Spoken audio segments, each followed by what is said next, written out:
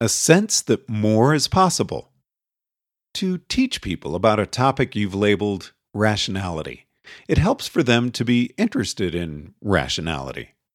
There are less direct ways to teach people how to attain the map that reflects the territory or optimize reality according to their values, but the explicit method is the course I tend to take. And when people explain why they're not interested in rationality, one of the most commonly proffered reasons tends to be like, oh, I've known a couple of rational people and they didn't seem any happier. Who are they thinking of?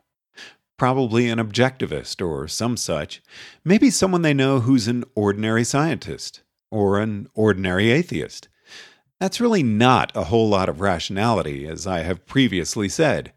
Even if you limit yourself to people who can derive Bayes' theorem, which is going to eliminate, 98% of the above personnel, that's still not a whole lot of rationality. I mean, it's a pretty basic theorem.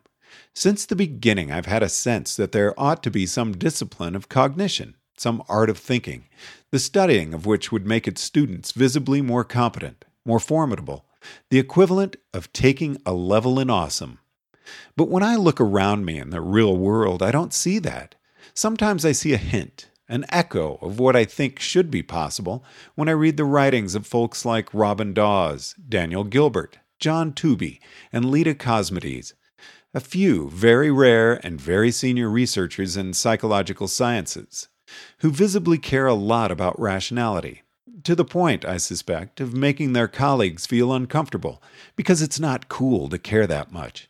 I can see that they've found a rhythm, a unity that begins to pervade their arguments. Yet even that isn't really a whole lot of rationality either. Even among those few who impress me with a hint of dawning formidability, I don't think that their mastery of rationality could compare to, say, John Conway's mastery of math. The base knowledge that we draw upon to build our understanding, if you extracted only the parts we used, and not everything we had to study to find it. It's probably not comparable to what a professional nuclear engineer knows about nuclear engineering. It may not even be comparable to what a construction engineer knows about bridges. We practice our skills, we do, in the ad hoc ways we taught ourselves. But that practice probably doesn't compare to the training regimen an Olympic runner goes through, or maybe even an ordinary professional tennis player. And the root of this problem, I do suspect, is that we haven't really gotten together and systematized our skills. We've had to create all of this for ourselves, ad hoc, and there's a limit to how much one mind can do, even if it can manage to draw upon work done in outside fields. The chief obstacle to doing this the way it really should be done is the difficulty of testing the results of rationality training programs, so you can have evidence-based training methods. I will write more about this because I think that recognizing successful training and distinguishing it from failure is the essential blocking obstacle. There are experiments done now and again on debiasing interventions for particular biases, but it tends to be something like, make the students practice this for an hour, then test them 2 weeks later. Not, run half the sign-ups through version A of the 3-month summer training program and half through version B, and survey them 5 years later. You can see, here, the implied amount of effort that I think would go into a training program for people who were really serious about rationality, as opposed to the attitude of taking casual pot shots that require like an hour of effort or something. Daniel Burfoot brilliantly suggests that this is why intelligence seems to be such a big factor in rationality, that when you're improvising everything ad hoc with very little training or systematic practice, intelligence ends up being the most important factor in what's left.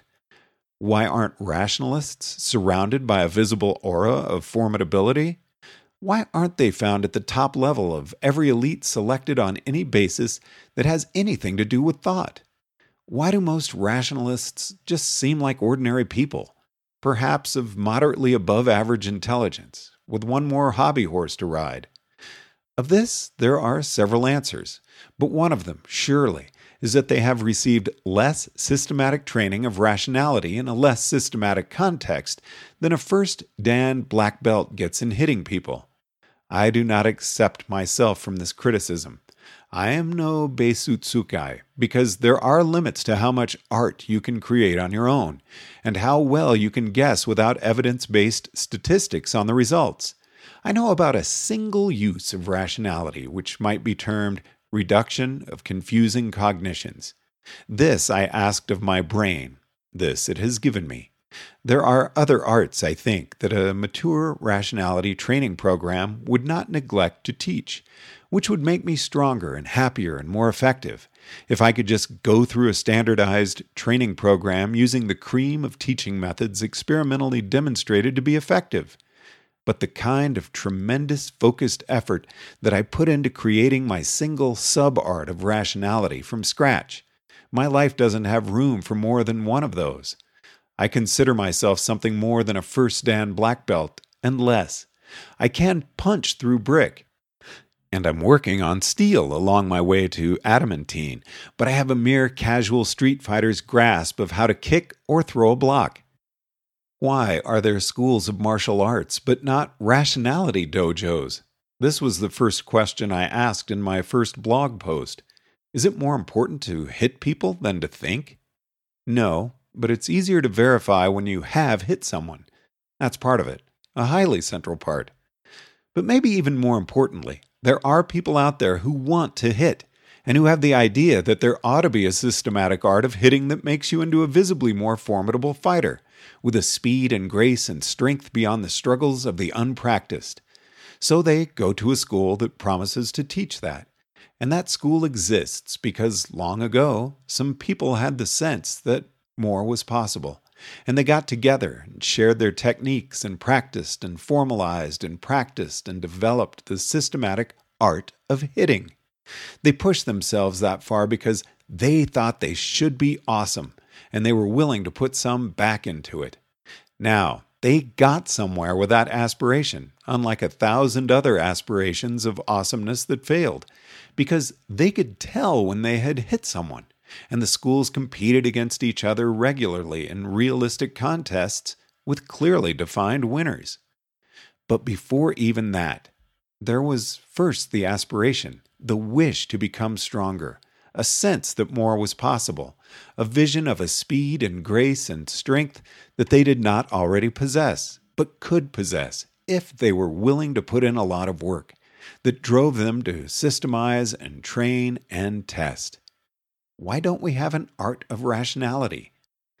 Third, because current rationalists have trouble working in groups. Of this, I shall speak more. Second, because it is hard to verify success in training, or which of two schools is the stronger. But first, because people lack the sense that rationality is something that should be systematized and trained and tested like a martial art, that should have as much knowledge behind it as nuclear engineering, whose superstars should practice as hard as chess grandmasters, whose successful practitioners should be surrounded by an evident aura of awesome. And conversely, they don't look at the lack of visibly greater formidability and say, we must be doing something wrong. Rationality just seems like one more hobby or hobby horse that people talk about at parties, an adopted mode of conversational attire with few or no real consequences, and it doesn't seem like there's anything wrong about that either.